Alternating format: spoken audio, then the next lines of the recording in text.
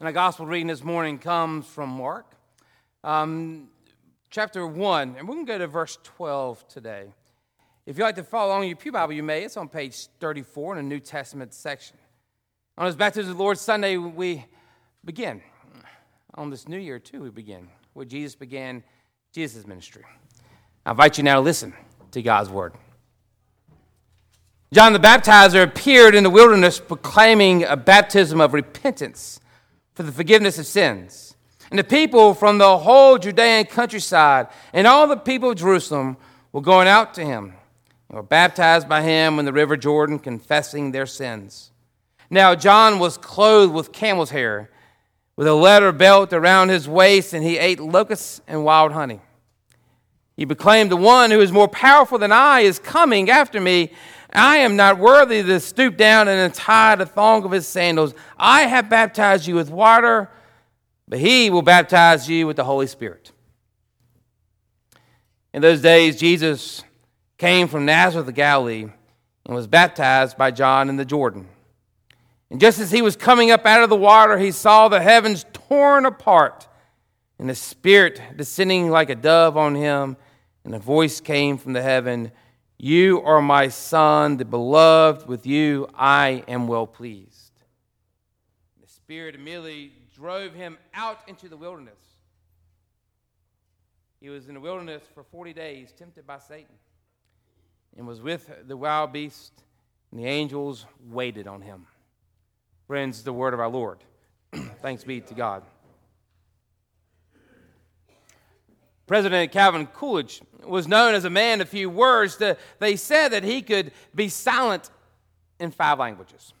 And when Dorothy Parker heard in 1933 that Coolidge had just died, she inquired, how could they tell?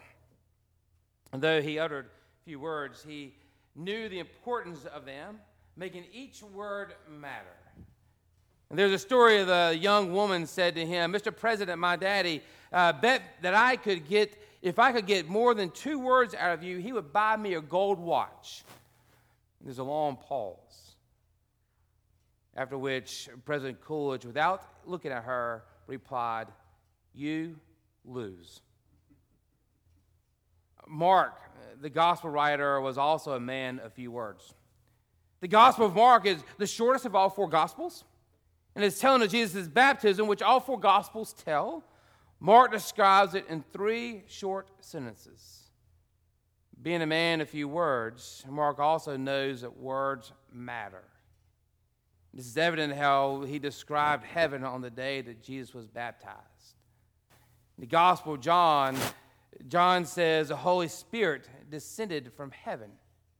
In Matthew and Luke's Gospel, they say the same thing in regards to the Holy Spirit, but they emphasize that on the day that Jesus was baptized, the heavens were opened. Mark, like the other, acknowledged the Holy Spirit coming down like a dove. But Mark writes that when Jesus was coming up out of the waters, the heavens were torn apart. Words matter. There's a difference between open and tore. And in talking about this passage, a friend of mine, Christy, gave these analogies. If I open something, then most often I can close it. If I open the door and then close it, you may never know that the door was open. But if I tear down the door, that's a different story. When I used to travel a lot for work, at least like twice a year, my pants pocket would be open too much. And so I would go and I would sit down on the plane, and there the arm railing would catch my pocket and tear my pants down the seam there. And no matter how good the seamstress was, the pants never looked the same. I could always see that tear. If I open this letter and then close it,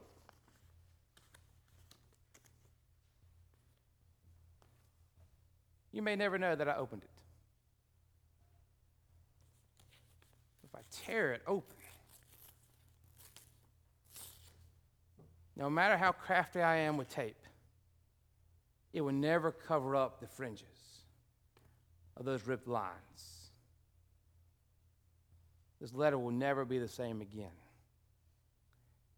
the heavens were torn apart. Words matter. The citizens of Ukraine, Israel and Palestine know what it feels like to be torn apart. Ukrainian officials estimate that over 300,000 Ukrainian children have been torn from their country by Russia. On October 7th alone, 40 Israel children were torn from their families by Hamas. Since October 7th, one child in Gaza has been killed every 10 minutes on average, being torn from their families. The United States is not isolated to such terrors. North Carolina ranks in the top 10 when it comes to human trafficking. On Thursday, our families had to deal with their child being torn from them after another school shooting. Anxiety, loneliness, job losses, addictions, diseases often lead to families and friends being torn apart, not to mention the political fighting within our own country that no matter what we do, continues to tear us apart. No one in this room has been immune to a work environment or a family situation or a circle of friends being torn apart from one another, from one issue or another. And we all know that no matter what the outcome is, things are never the same. What I found interesting anytime this happens are the words that our society likes to use. We say things like, we're better than this. This is not who we are. Words matter. The truth is, these may be well-intended words, but they're misguided truths.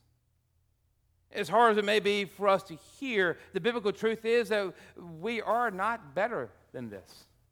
Whether it be the riots on January 6th 3 years ago, or the internal political fighting that we cannot get rid of, or that war in Gaza, or any other tragedy in the year 2023, these events are not due to one person or one election cycle. These events took decades to cultivate, and perhaps has been cultivating since the very beginning of time, when Adam and Eve, along with you and me, began to believe that God's kingdom was not good enough. And we thought that we could make God's kingdom better. And ever since then, we've been separated from God and from one another. And ever since then, we can be yearning to go back home. However it seems, the more we try to hide those torn fridges that separate us, it appears the more we try to hide them, the more detached we become. The good news of the Bible is that God also yearns for our reconciliation. God yearns to be with us, and God yearns for us to be with one another, so much so that God tore open the heavens, not to seek havoc, not to seek damage, but to seek grace, to seek mercy, for the sole purpose to be with us. And thank goodness that God tore open the heavens, because ever since that day of Jesus' baptism, this world has never been the same. Her name was Kate. Kate was a friend of mine, and part of a friend of mine's youth group. And just a few weeks after my friend started as a youth group leader, Kate was rushed to the hospital due to a failed suicide attempt. A few days later, Kate confessed to her mother that she had been enduring abuse. Unbeknownst to the family, Kate's life was being torn apart. Kate ended up in a treatment program, a therapy center that could help her first unpack all the trauma she has dealt with, and second, begin to heal her. During that time, the church formed a small care team, a team made up of Kate's confirmation mentor, and Kate's childhood Sunday school teacher, and Kate's pew buddy, Mr. Franklin, an aged man who had shared a pew with Kate's family her entire life long. Along with a few others, each week, every single week, Kate was in treatment. This team took turns writing Kate a letter after letter after letter. Words matter. After Kate was diagnosed, she confided with my friend, her youth leader, that there were days and weeks at the beginning of that treatment where she was convinced that no matter what, she felt she'll never be good again. The scars, the tears on her body would be the first thing that she always saw. The tears would be the very first thing that anyone else ever saw. The church kept writing letters, week after week after week. The letters that told her that she was not alone, letters that told her that they were not giving up on her, letters that said to her that she was a child of God, her name was beloved, and God, along with that whole church, was very well pleased with her. What they told Kate over and over and over and over and over again, Kate, remember your baptism. And whether it's Kate's baptism or your baptism or mine or Jesus's, first and foremost, our baptism reminds us of God's activity in our lives, of God's activity of reconciliation. This is why we baptize infants. This is why babies have done nothing really particularly for or against God at all. Infants remind us that all we can really do is receive God's love with gratitude and then try to live the rest of our lives in reconciliation. Second, our baptism does not stop us from encountering toughness in life. Our baptism reminds us that. And all the tears that come along with these storms. But instead, our baptism says, the baptism never says, I'll take that away from you. What our baptism says, I'll prepare you for it. Notice the first place that God takes Jesus after Jesus was baptized, into the wilderness to face one temptation after another. Not alone, though, it says. But the angels waited on him. If we keep reading in Mark, not too long after Jesus comes out of the wilderness, Jesus calls 12 disciples, and together, the first thing they encounter is a storm. This time, it's the disciples that must make the decision as they row and row and row, trying to fight that storm. Do they try to muscle through this storm on their own, or do they call on Jesus to wait on them? They keep rowing and rowing and rowing and rowing. It's in their weakness that their eyes are opened to very need of a Savior. Nothing more stands in our way of knowing our need of a Savior more than our very own strength.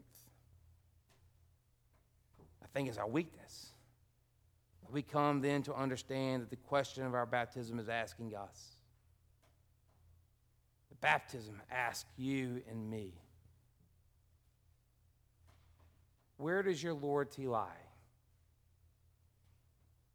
In your own strength? Our country? Our family? Our individualism? Or in God? If we choose God, that means in order to have the strength to get through the storm of our world being torn apart from one another, or any other storm for that matter, our weakness opens up God's definition of strength. A strength that is not coercive, a strength that's not domineering or prideful or self-seeking. It's a strength that rather shows compassion and sacrifice and empathy. It's through God's strength that we become God's agent of reconciliation. Baptism. Baptism gives us our identity as a child of God, which all starts with God tearing open the heavens with one purpose: to bring us together with God and one another. I don't have to tell you, but 2024 is an election year. And from the start of this year already, just like recent campaigns, there are going to be so many words coming our way. Words telling us of who we are and words telling us who we are not. No matter your pain, no matter how lost we feel, no matter our preoccupation, our worries, no matter how tired we are trying to live up to the presumption of that we have it all together, no matter our backgrounds, our credentials, our successes, our failures, no matter what we can't find or can't remember. No matter how much we fear this world is being torn apart.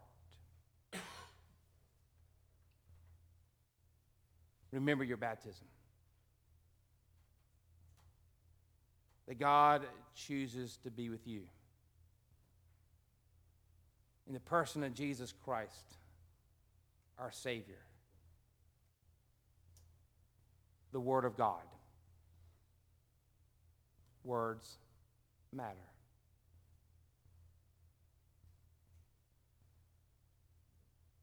And the most important words that you will hear throughout this year, and every other year for that matter, those very powerful words that God says to you and to me, as those heavens were being torn apart. You are my child. You are beloved. With you, I am well pleased.